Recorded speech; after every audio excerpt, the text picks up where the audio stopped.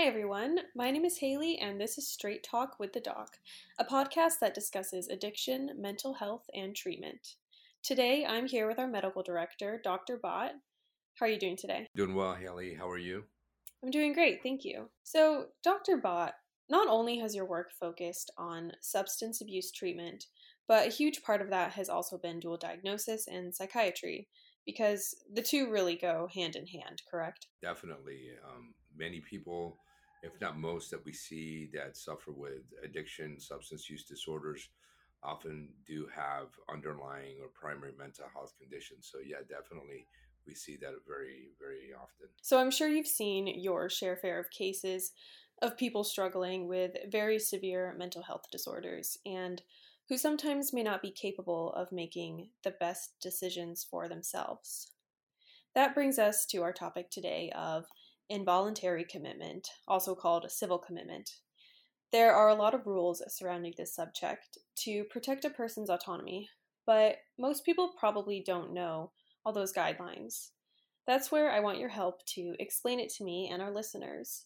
So, what does that mean? What is involuntary commitment? So, a lot of times we see patients in the clinical setting that unfortunately, due to some underlying mental health condition, are unable to take care of themselves or could be dangerous to themselves or other persons, and due to their mental illness without treatment can suffer from further deterioration or unfortunately neglect or self-harm or harm to others.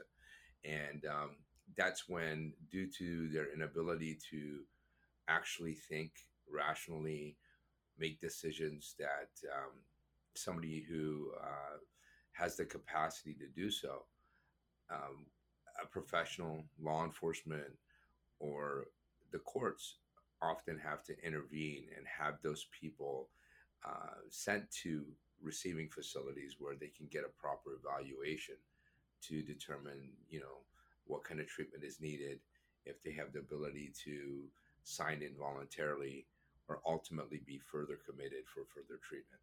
And who's making this determination? Is that a judge, a psychiatrist? It really depends on where this person is encountered. So if I had to divide it, we have different types of civil commitments, and civil commitments really is just distinguishing the act of holding somebody, committing somebody that's not criminal in nature. That's why it's called a civil commitment. These laws exist in most of the states around the country, and we would like to distinguish why somebody might present a certain way, either secondary to a mental health disorder or substances of abuse. And oftentimes, depending on the presentation, they could run into or be faced with law enforcement. And different states can have different people involuntary initiate an examination where they are sent to be further examined. So law enforcement can often do it, judges can often do it, depending on the state. Different professionals, physicians, social workers, psychologists, they often can be the ones initiating these examinations. And in your career, how often do you see this? Is this common? It really depends on the setting again. In the public arena, we often do see people who, due to the nature of their mental health illness or substance use disorder, often not getting the proper care that they need and filtering down that social ladder, so to speak. And we do see more people who present to emergency rooms or hospitals that would warrant needing further commitment because they haven't taken care of themselves. So their state of mind is further deteriorated. In the private sector, we often don't see this. These are people that often have um, been engaged in treatment, have additional monitoring, have tighter follow ups, and they often are caught early on before deteriorating to the level where they become incapacitated, where they can't make those decisions, might become a danger to themselves or others, and are just getting treatment overall. And so, yeah, when I was in the hospital base or working more in the public setting, I unfortunately saw more people that ended up getting civilly committed. and yeah, less so on the private side. With the criteria, in regard to the risk of harming oneself or others, is that criteria always necessary? Can someone still be committed even if they're not determined to be dangerous? You look at most of these laws that exist again through the entire country, and states vary to a certain degree, but in general, yeah, we have to see some level of danger. Now, that interpretation can be difficult to tease out sometimes because it's a often subjectively determined um, situation. But yeah, there should be some level of safety issue, danger to self or others, or some neglect that could be there. So danger could occur just by the virtue that somebody's not treated properly and starts to self neglect and starts to not take care of their basic minimal needs, that it is a dangerous situation to that individual. So really it depends on the context of how it is, but um, yeah, dangerousness is often one of the main criteria that has to be there, and it has to be secondary to a mental illness or some substance use illness that's there. So just by itself, having somebody being dangerous, we have to distinguish that if that dangerousness is coming from some sort of criminality, antisocial behavior, versus coming from a mental illness or a substance use disorder. And that would distinguish then the nature of a civil commitment versus somebody getting arrested for their behaviors. Okay, that makes sense. So I know it varies for different states, but one of the criteria I came across was that someone be unable to determine for themselves that treatment is necessary. Could you try to give an example of a situation like that? Yeah, for sure. So many times we have certain mental health conditions that, due to their presentations and the symptomatology, they can't often determine what's real and what's not. The reality testing is not intact. Psychotic disorders, for example, unfortunately, due to the nature of their illness, often they believe things that aren't real. They see things that might not be there. They hear things that somebody else might not be able to hear. And these are treatable conditions. And if you're not receiving the proper medication or you're feeling paranoid about the meds that you're being prescribed, and then you don't take the medications or you decompensate in any way, well, sometimes you might not have intact thinking of what's good and what's bad, what's right for you and what's not. So often you might not have the capacity to actually make those educated, rational decisions to take care of oneself or determine if care is even needed. So when we see that somebody's in that situation where they can't take care of themselves or make that they have the capacity, do not have the capacity to make those decisions, and their behavior is dangerous, and because of that underlying mental health condition not being treated adequately, those that can be criteria to involuntarily committing somebody for their own well-being. Can someone be committed because of drug or alcohol use separate from a mental health disorder? That becomes touchy. I think that it's often hard to determine one or the other. So, being that there are multiple types of individuals that can initiate an involuntary commitment, obviously a judge, a police officer, licensed healthcare professionals who have that training and knowledge to initiate an involuntary examination commitment. Um, these things need evidence. You can't just speculate and involuntary commit people. You need to have evidence, through your own examination and through data gathering. So it's important that those things um, are done and done properly in order to send somebody to get involuntarily committed. And it is a two-stage process. You know, most states, you can initiate sending somebody to get evaluated, and you have a certain amount of time to make a determination if those people need to be if they need to be further uh, hospitalized and further treated.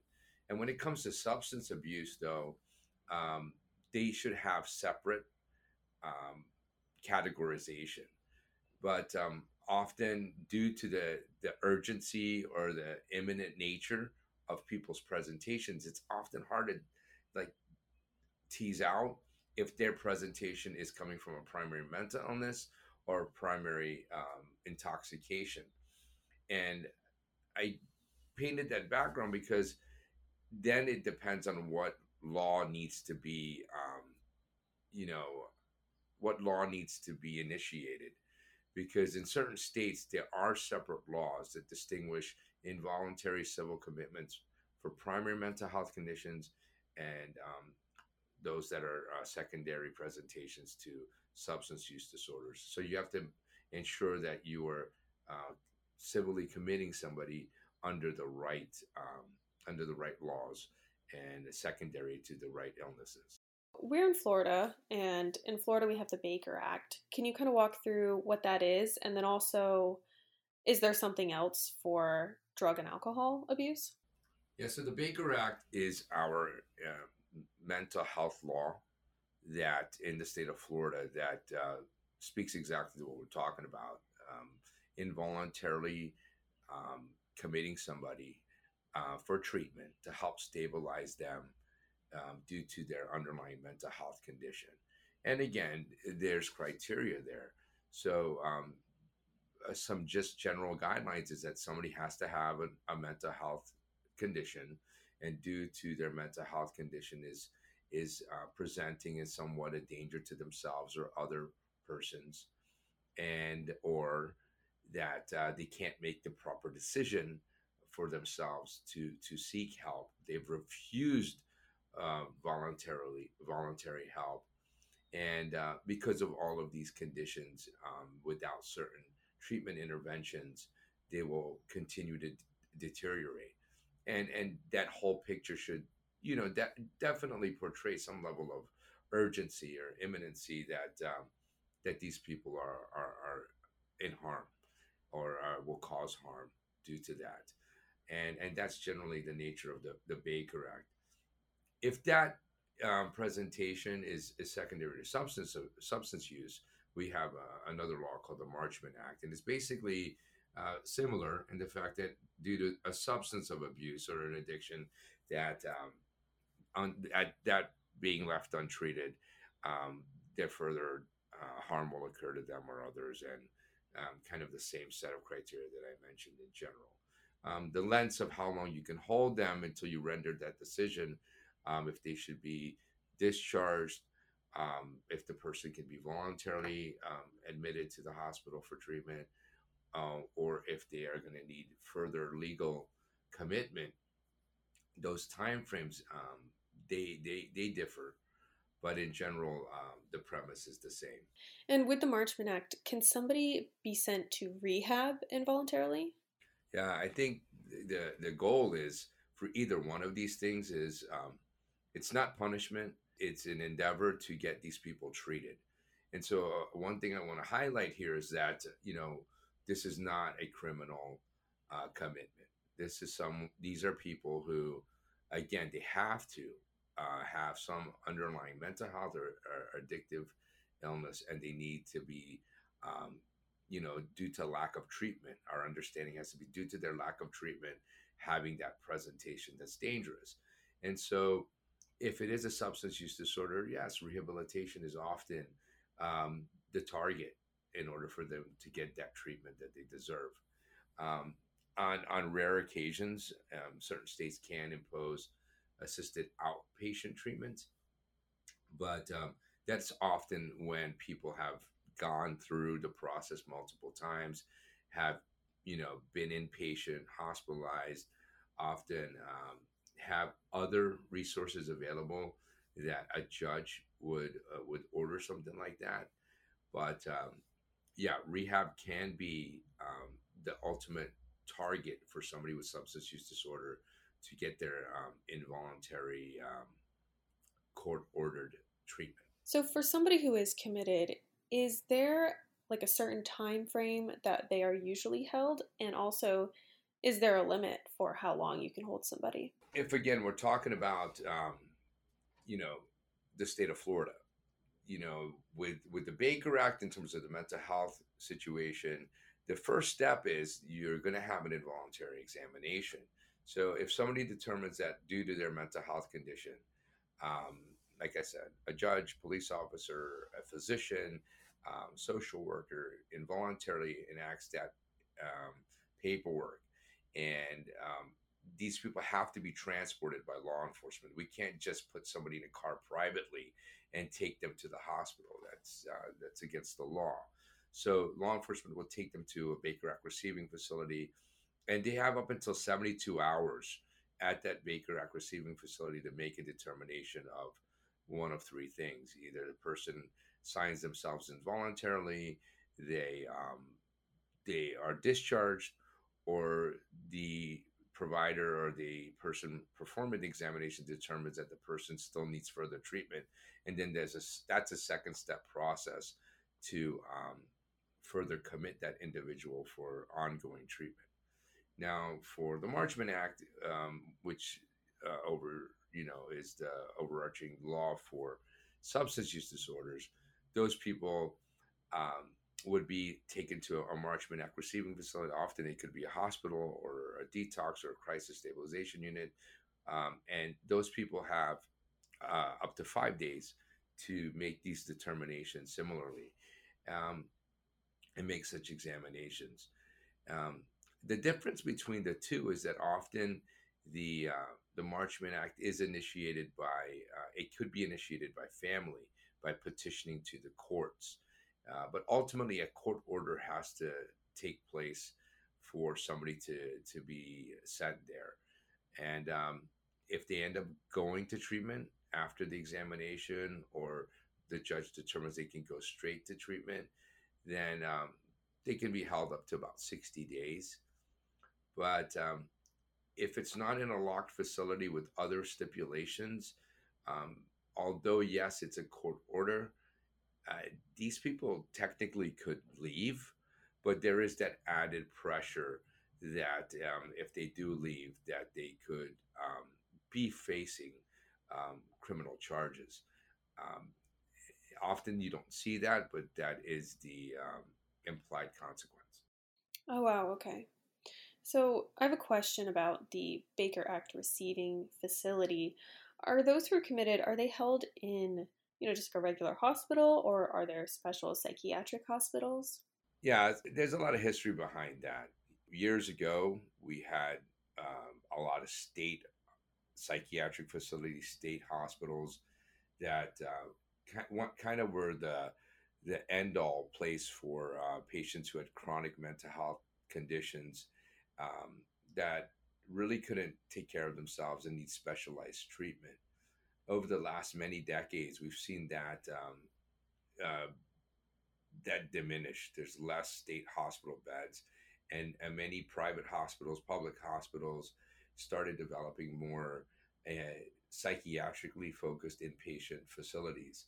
And so we do see a lot of patients now who have, after they are Baker acted and they're determined to need further treatment, but they don't have the capacity to make determinations for themselves or are signed involuntarily. These people are often committed on or in psychiatric or behavioral health inpatient units that could be attached to private hospitals or public hospitals or even freestanding behavioral health hospitals. So that's usually where most people end up getting treated, but they still could be sent to a state hospital. And depending on the severity again and the treatment course, many people could stay anywhere from a few days to weeks, um, even up to months. But I think the goal is we don't want people in hospitals for long periods of time if that could be avoided. And that's where we've seen the changes from people being sent to state hospitals to shorter term, um, more acute hospital stays. Hmm. I want to talk a little bit more about this change. Can we talk about, the history of civil commitment? How has it changed and why is that change necessary? The history of civil commitment. is there's been recognition of mental illness for hundreds, thousands of years. We've documented this in history, and depending on where you look at it and how much of a history buff you are, we've seen this even in ancient Greece and Roman times. But when we fast forward in the 1800s and early 1900s, we saw a lot of patients being treated, as I mentioned before, in state hospitals, and often it was due to the fact that somebody identified them having a mental illness, and a doctor or provider would end up initiating that commitment. That could be dangerous though, and when I say the word dangerous, it's that as we want to recognize people, humans rights and human beings freedoms, we can't just allow somebody's testimony and a doctor's simple opinion without gathering enough evidence and facts to send somebody into a long-term um, commitment where they can't leave. So there was a push let's say in the 50s, 60s, and 70s in the 20th century where it was challenged that many people were looking at, are people being sent for commitment, and are their rights being violated? Excuse me. So we saw a lot of laws change as a result, and there were some cases that were highlighted, and due to those cases being highlighted, people became aware. Wait a minute, we can't just send these people and lock them up, and we need more structured laws regarding that. So we saw a swing, we saw a change where we saw people getting less lengthy commitments, reform with the laws, and as a result, there was less state beds that were there, and we deinstitutionalized as much as possible while trying to maintain as much freedom as possible and autonomy for people. And I think that's where that barometer of the degree of dangerousness came into play. Unless somebody is showing some level of imminent danger or a reasonable danger that's there because of their untreated mental health condition, um, people have the right to make decisions and be untreated if they wanted. So that's where this change started to occur, and now most people in the country are being treated outside of those systems, either through outpatient treatments or acute hospital settings. Can a person who's been committed be given medications involuntarily, even if they refuse to take it? Yeah, so I've seen this, and I've been the provider when I used to work in inpatient acute psychiatric units, and it's not easy to just give somebody a medication. So if a person is presenting in an emergent way while in the hospital, where their behaviors are so dangerous, there are the provisions where an emergency treatment order may be given. And again, I'm simplifying it for this conversation, but we don't want to just inject somebody or give them medications against their will unless there's good reason. Um, but beyond those emergency situations, to treat somebody who's been committed, you need a court order in most cases, and this is done after a trained physician psychiatrist gathers evidence, clinical evidence, and often collateral information, painting the picture of the patient's mental health condition and putting it in context, and then submitting this to the court, where a court order then is generated, where ongoing medication can be provided. So it's kind of broken up in two, if I can say it like that. Emergency situations we can treat, but you can't continue to treat it like that unless um, it's an emergency, and for the long run, until somebody's medications render effective, a court order is necessary. So, are there different rules for committing a minor versus an adult? Yeah, minors have different rules, and by just by the fact that they're minors. You know, they don't have the ability to make certain decisions for themselves. So, but minors can be Baker acted and Marshman acted. Again, I'm speaking to the laws here in Florida, but in other states there are involuntary commitments that can occur for children who meet those same conditions, who are dangerous to themselves or others, or will suffer neglect, or can't. And again, the part where they can't make decisions for themselves due just the fact that they're under the age of 18. So, but if they were seeking out voluntary or elective mental health treatment, that can be done. But again, this is in context of, them having a mental illness and them not knowing what's right for them, and them being under the age of 18. Yeah, these laws do apply. In general, they're similar. And would they need the guardian's permission, per se? Yeah, I mean, initially, again, if there's a certain level of dangerousness that's there, depending on who's initiating this, um, the initiation of the involuntary examination, that can be done on the spur of the moment, by those who are, under the law, capable of doing so. But yes, we want to involve the guardian, and we want to involve the caregiver and inform them along the way, because in the end of the day, somebody can be held, again, under the auspices of doing right by the person, and looking out for their well-being.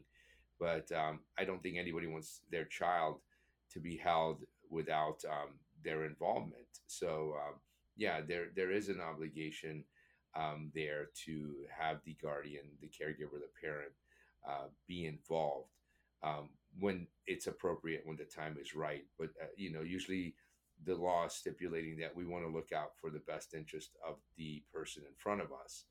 And if they're doing life-saving or emergent measures, that should be the first step, and then informing the people should be after the fact. Because if there's a delay in life-saving or emergent measures, then you're risking somebody's life there. So I think they would hope that the life-saving measure order comes 1st. Okay. Dr. Bott, is there anything else on this topic that you think people should know? I know that this is often an unspoken side of the door to treatment, and often difficult to initiate. I know those who, the audience and the people that we're targeting in this podcast, and probably have been in and out of treatment, or those who have not might not know that this exists. Addiction and mental health conditions are difficult illnesses to treat, and oftentimes, due to the nature of them, people are not often thinking in their right mind. And so these laws are there. These situations exist in order to exactly do that, to help people get into treatment and receive treatment, where they would not do so for themselves, but also when they've put themselves in such a dangerous situation as a result of their untreated addiction or mental health condition.